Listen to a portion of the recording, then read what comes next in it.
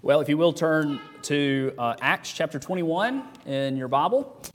Acts chapter 21. I will be referring to some other passages this morning, and so if you have your Bible, use that. If you need one, you find one in the pew in front of you.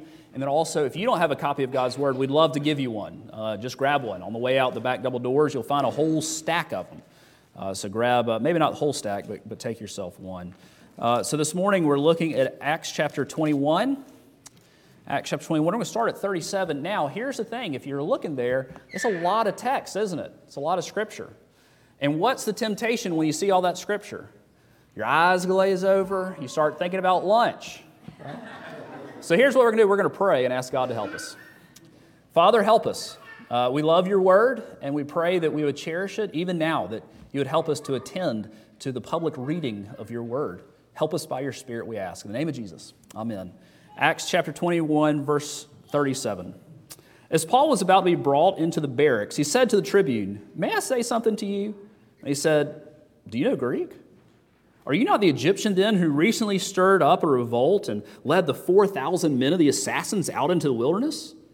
Paul replied, "I'm a Jew from Tarsus in Cilicia, a citizen of no obscure city. I beg you, permit me to speak to the people." And when he had given permission, Paul, standing on the steps, motioned with his hand to the people. And when there was a great hush, he addressed them in the Hebrew language, or rather Aramaic, saying, "Brothers and fathers, hear the defense that I now make before you." And when they heard that he was addressing them in the Hebrew language, they became even more quiet. And he said, "I am a Jew, born in Tarsus in Cilicia, but brought up in this city, educated at the feet of Gamaliel, according to the strict manner of the law of our fathers, being zealous for God, as all of you are this day. I persecuted this way to the death, binding and delivering to prison both men and women, as the high priest and the whole council of elders can bear me witness. From them I received letters to the brothers, and I journeyed toward Damascus to take those also who were there and bring them in bonds to Jerusalem to be punished. As I was on my way and drew near to Damascus about noon, a great light from heaven suddenly shone around me. And I fell to the ground and heard a voice saying to me, 'Saul, Saul, why are you persecuting me?' And I answered, 'Who are you, Lord?' And he said to me, 'I am Jesus of Nazareth, whom you are persecuting.' Now those who were with me saw the light, but did not understand the voice of the one who was speaking to me. And I said, 'What shall I do, Lord?' And the Lord said to me, 'Rise and go into Damascus, and there you'll be told all that is appointed for you to do.' And since I could not see because of the brightness of that light, I was led by the hand of those who were with me and came into Damascus. And one Ananias, a devout man according to the law, well spoken of by all the Jews who lived there, came to me and standing beside me said to me, 'Brother Saul, receive your sight.' And at that very hour I received my sight, and I saw him. And he said, 'The God of our fathers appointed you to know his will, to see his righteous one, and to hear a voice from his mouth. For you will be a witness for him to everyone of what you have seen and heard. And now why do you wait? Rise and be baptized and wash away your sins, calling on his name.'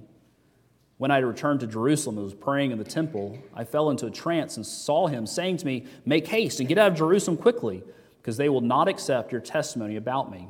And I said, 'Lord, they themselves know that in one synagogue after another I imprisoned and beat those who believed in you. And when the blood of Stephen, your witness, was being shed, I myself was standing by and approving and watching over the garments of those who killed him.' And he said to me, 'Go, for I will send you far away to the Gentiles.' Up to this word they listened to him. Then they raised their voices and said, 'Away with such a fellow from the earth, for he should not be allowed to live.' And as they were shouting and throwing off their cloaks and flinging dust into the air, the tribune ordered him to be brought into the barracks, saying that he should be examined by flogging to find out why they were shouting against him like this. And when they had stretched him out for the whips, Paul said to the centurion who was standing by, 'Is it lawful for you to flog a man who is a Roman citizen and uncondemned?' When the centurion heard this, he went to the tribune and said to him, 'What are you about to do? For this man is a Roman citizen.' So the tribune came and said to him, 'Tell me, are you a Roman citizen?' He said, 'Yes.' The tribune answered, 'I bought this citizenship for a large sum.' Paul said, 'But I am a citizen from birth.' So those who were about to examine him withdrew from him immediately, and the tribune was also afraid, and he realized that Paul was a Roman citizen and that he had bound him." Let's pray. Father, we thank you for your word. And now as it is preached, I pray that you would give unction and anointing to the preacher and hearer alike. We need your help, Lord. We pray these things in the name of Christ. Amen. Have you ever been really excited about renewing old friendships? Perhaps moving back to where you're from, or seeing someone a long time after college, but then when you get together, you realize you're not the same person, and they aren't the same people. You know, I remember going back to Montgomery after our seminary days. Montgomery is where I'm from, and we moved there to work at a church plant in downtown Montgomery, and I was so excited to get to renew a lot of those old friendships, to renew some of those mentoring relationships I had. And do you know, apart from my family, my parents, and then my brother and his family, none of those really happened. It turns out they were different people, and so was I. We both had life experiences that had gone in different directions, and they had grown, and I had grown, and things were different. In our text this morning, we see Paul returning to his old people, to the Jews. Paul had gone back to Jerusalem several times. After every missionary journey, he'd gone back to give a report to the church there. But for the first time, we're going to see him interact in a significant manner with the crowds, with a large number of his old people. This is about 20 years after he had left, over 20 years since the martyrdom of Stephen. A lot has happened since then. He left, last time he saw them to any great extent, the crowds in the temple, he left them as one who was going to take people away from their homes in Damascus and bring them back, kicking and screaming, to be punished. And now he's returned over 20 years later, and he's the most fruitful evangelist in all of the world of the one he was seeking to persecute. To say that he was a different person than they currently were or who he used to be is quite the understatement. And so perhaps it's not a surprise that there's going to be some tension, as there's a difference in worldview. And in the end, we see that they just didn't love Jesus, and they stood in the way of the spread of the kingdom of God, especially to the Gentiles. Well, it's been a while since we've been in Acts, so how do we get here? You'll remember that Paul has now ended his third missionary journey, and he had been told by the Holy Spirit and by a prophet or two and by his brothers and sisters in Christ, hey, if you go there, you're going to be jailed. And Jesus had told him when he first called him and said, this is going to go poorly for you, at least according to a human sense. It's going to face a lot of affliction, a lot of persecution. And so that's actually what happened. He shows up in Jerusalem, and soon he is imprisoned. He is captured. Why? Because there were those from the province of Asia, Jews, who thought that he had brought into the temple complex Gentiles into areas that were only reserved for Jews. Now, that doesn't seem like a big deal for us. It really doesn't. But for them, it was a big deal. They were parts of the temple that only the circumcised Jews, those who were devoutly Jewish, could go into. And they thought Paul had brought in some who were uncircumcised, who weren't Jewish, and a mob ensued. And in fact, they tried to kill him. And in fact, they dragged him out of the temple complex, and they shut the gates of the temple lest he escape and go back in there. Well, the only reason he is kept from being killed is because on the corner of the temple is built the Roman fortress of Antonia.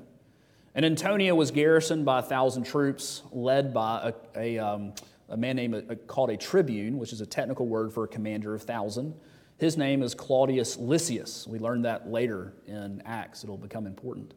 Well, Claudius Lysias shows up and he stops the mob from killing Paul, but just barely. It gets so bad that the troops have to pick Paul up and physically walk him, run him, escort him to the barracks for his own safety. Now, this is where it gets kind of funny. I don't know how they carried Paul. You know, did they roll him up like a rug, and 2 or 3 folks are dragging him, carrying him along, or do they put him over their shoulders?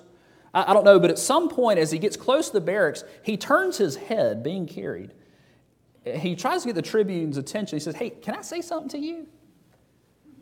Now, the tribune, Claudius Lysias, is surprised because he was expecting to hear a different accent, a different way of speaking. But what he heard was a very polished form of Greek. I imagine that most of us, if we heard Greek speaking, it would all sound like, there's a bad joke here, right? It would all sound like Greek to us. But imagine if the difference between a deep Southern accent and a Brooklyn, New York accent.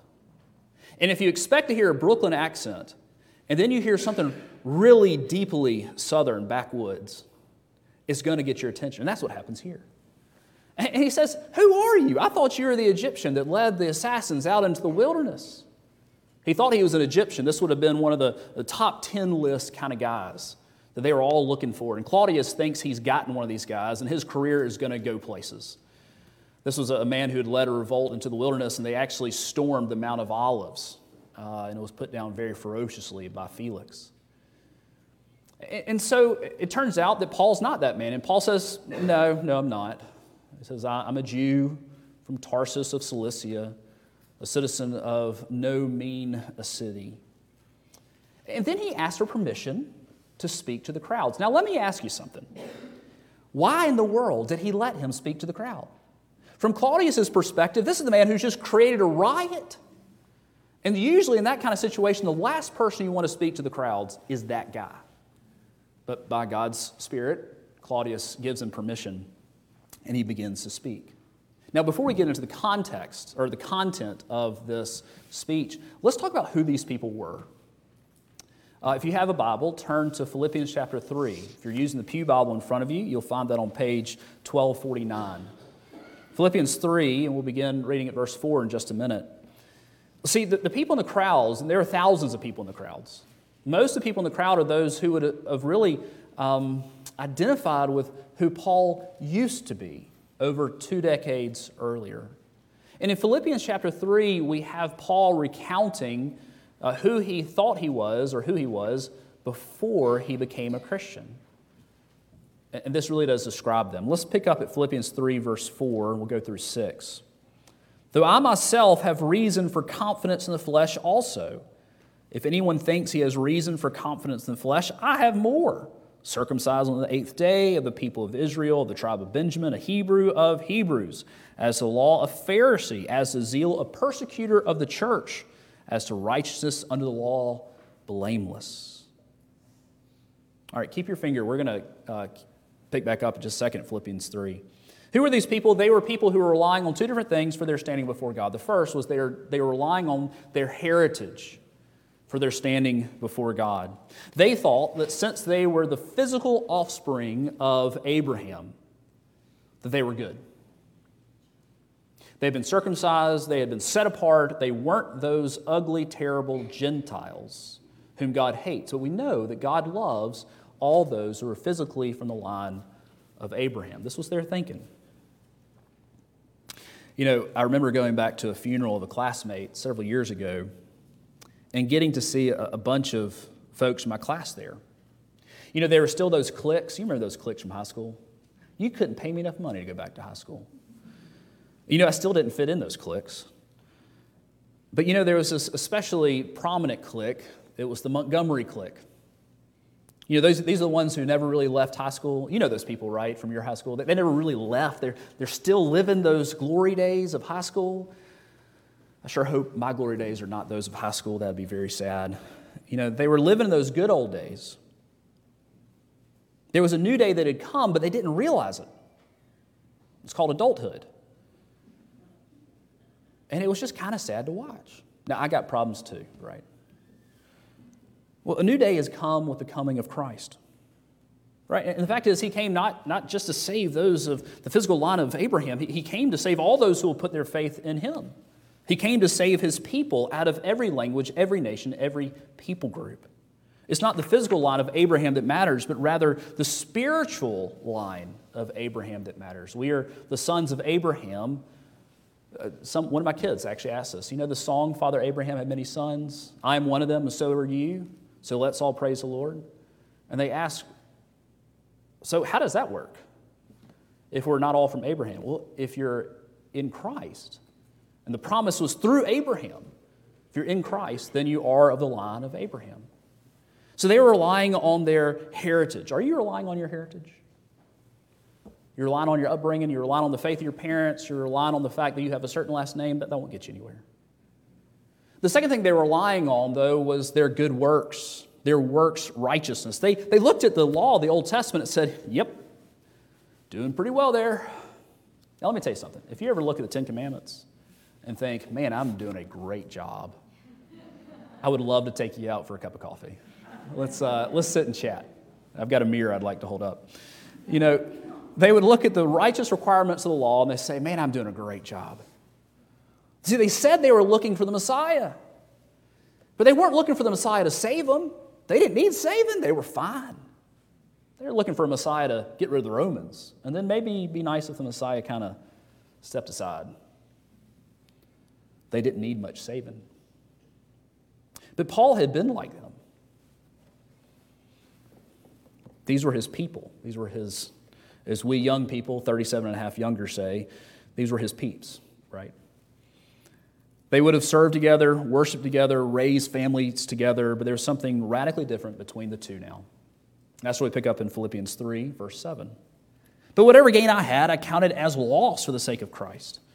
Indeed, I count everything as loss because of the surpassing worth of knowing Christ Jesus my Lord.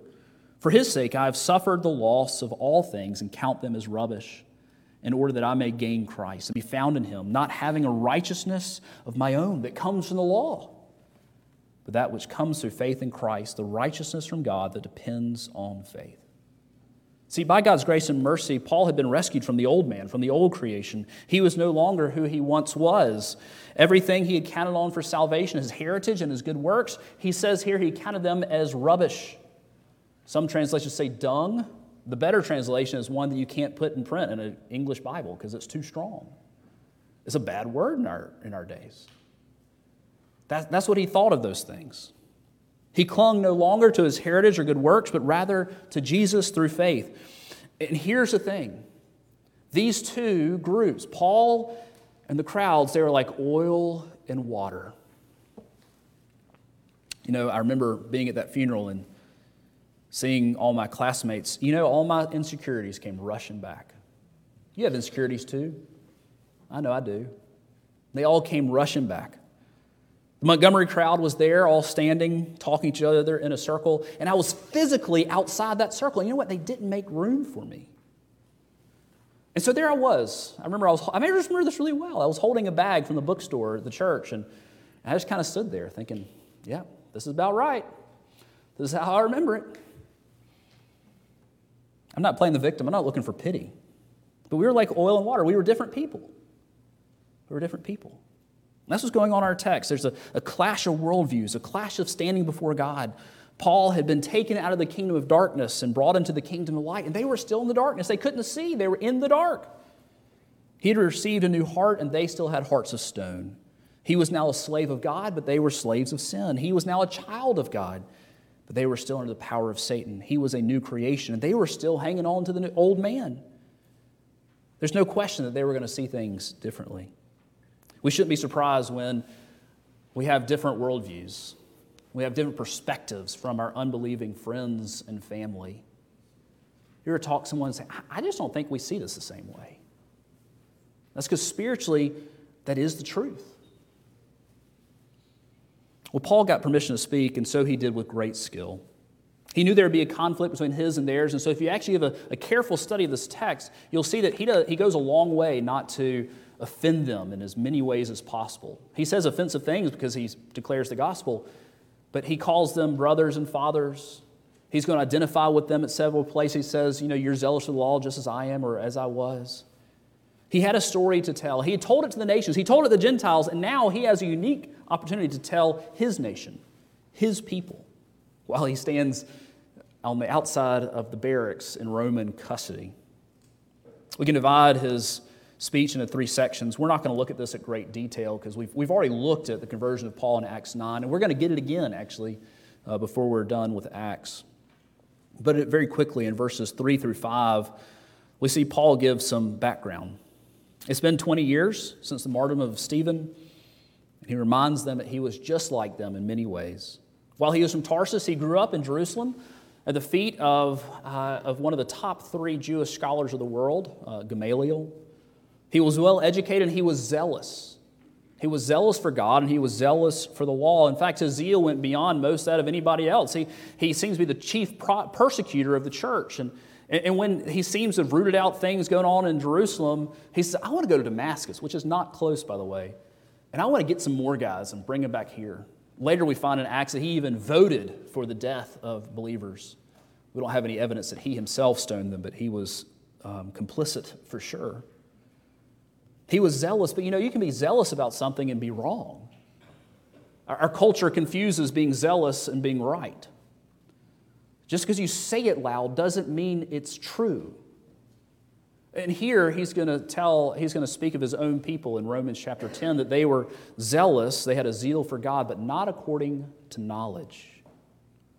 So he identifies with them in his background. Then he tells of his conversion in verses 6 through 16. You know the events. He was on the way to Damascus with the letter, with the warrant to drag Christians away, and Jesus appears to him, a bright light and a voice from heaven. He's converted. He has to be led into Damascus by the people who were following him. He's now following them. And then we get something new. Verse 14, the God of our fathers appointed you to know his will, to see the righteous one, and to hear a voice from his mouth. The righteous one here, the Jews would have picked up immediately. This was talking about the Messiah. He's claiming that Jesus is the Messiah. He tells his conversion story. Every Christian has a story to tell. Some can remember a day and time when they became a believer, and some can remember a season. Somewhere in here, the Lord gave me a new heart. Hopefully your story isn't as dramatic as Paul's. But everybody has a story. And it's a story that we tell to the nations, to others, people who aren't like us, but also our own people. But our own people are the ones that are hardest to tell, isn't it? First of all, we have to see them again. So we're often afraid. That fear of man comes rushing up. But also, Jesus said in Mark chapter 6, a prophet is not without honor, except where? In his hometown and among his relatives and in his household. And here he is telling his own people. And they're not having it. See, Paul's not just converted, but in the last section of his speech, he talks about his calling. Christ does not just convert him, he gives him a calling. And in verse 15 we read, for you will be a witness for him to everyone of what you have heard. Verse 21, go, for I will send you away to the Gentiles. Now, at this point, whatever Paul is going to say next, we have no clue. Because the crowds, they won't have it. Verse 22 to 23, up to this word they listened to him. Then they raised their voices and said, away with such a fellow from the earth, for he should not be allowed to live. And as they were shouting and throwing off their cloaks and flinging dust into the air. Right? Now here's the thing. Think about all the offensive things that Paul has said up to this point. He said a lot. He said that Jesus is the Messiah. He's called him Lord, a word in the Old Testament which means God. He says his sins have been forgiven by Jesus. He has received Christian baptism. He claims to have seen and heard Jesus, having 2 visions of him. But all of a sudden they go crazy. What is it? Well, they couldn't handle was that God would save the Gentiles without going through the Jewish nation. Paul was saying that Jews and Gentiles were equal before God. They were equal in their need for salvation and in the one answer for salvation, which is faith in Jesus Christ. This struck to the very core of their identity. Remember the 2 things we said they were relying on? Their heritage and their works righteousness, their good works. And Paul, by saying he was called to the Gentiles, suddenly means their heritage doesn't mean anything. It doesn't privilege them before God in any way. The Gentiles and the Jews are on the same footing of needing salvation. And then he says, right, that their good works, that's not going to do them any good. Because the law that they sought to follow to establish their relationship with God, the Gentiles didn't even have that law. When you're faithful to God's word, this kind of reaction is going to happen. And it's going to happen increasingly. As our culture begins to make some poor decisions, with gender and sensuality and sexuality and pronouns, and it's going to get hard. And there's going to be the temptation to hide what you believe and to live in fear of reaction of others. Now Paul was very tactful here. He could have just come out of the gate swinging, but he knew that the gospel is offensive enough. And so we let the gospel offend. And we try to be tactful, but there will be a cost. Because see, just like the difference between the Jews there and Paul, it's like oil and water. One has been converted and one is not. One is living in light, one is living in darkness. And the darkness likes darkness. And we're called to live in this world and to be light and salt. And there are going to be times where it's going to be really hard. And it might cost us. In fact, it will cost us. But don't you want to hear those words of Jesus? Well done, good and faithful servant. That's a good prize to move towards, to work towards. It belongs to us in Christ Jesus, not by our works, but by what He has done for us. But to live in those words, that, well done, good and faithful servant. Well, finally, quickly, we see Paul in verses 22 to 30. He's going to invoke his rights as a Roman citizen. Paul does this in several places in Acts. He doesn't always. He could have in some places in which he didn't. He did not in Philippi. He was beaten with rods when he could have said, you can't do that as a Roman, to a Roman citizen. But here, the tribune's really confused about what's going on. He probably doesn't understand Aramaic, the dialect of Hebrew that was spoken at the time. He's probably really confused about what's going on. He just knows that this mob situation that he had stopped is now going again. They're taking off their clothes, probably to fling stones at him. They're throwing up dust in the air. This is a pretty dangerous scene. He says, let's take him inside, we're going to string him up, and we're going to flog him. Now, to flog is what Jesus went through before he was crucified, and it was to whip with things called a cat of nine tails, and it had bone, metal, and glass tied to the ends of the whip. And it would often kill the person who was being interrogated. It was a really effective way to get a confession, but you're not allowed to do it to a Roman citizen. So they string him up, and then in one of those you waited till this moment kind of things, Paul turns and says, is it legal for you to do this? And the centurion gets really nervous. He runs to the tribune and says, what are you doing?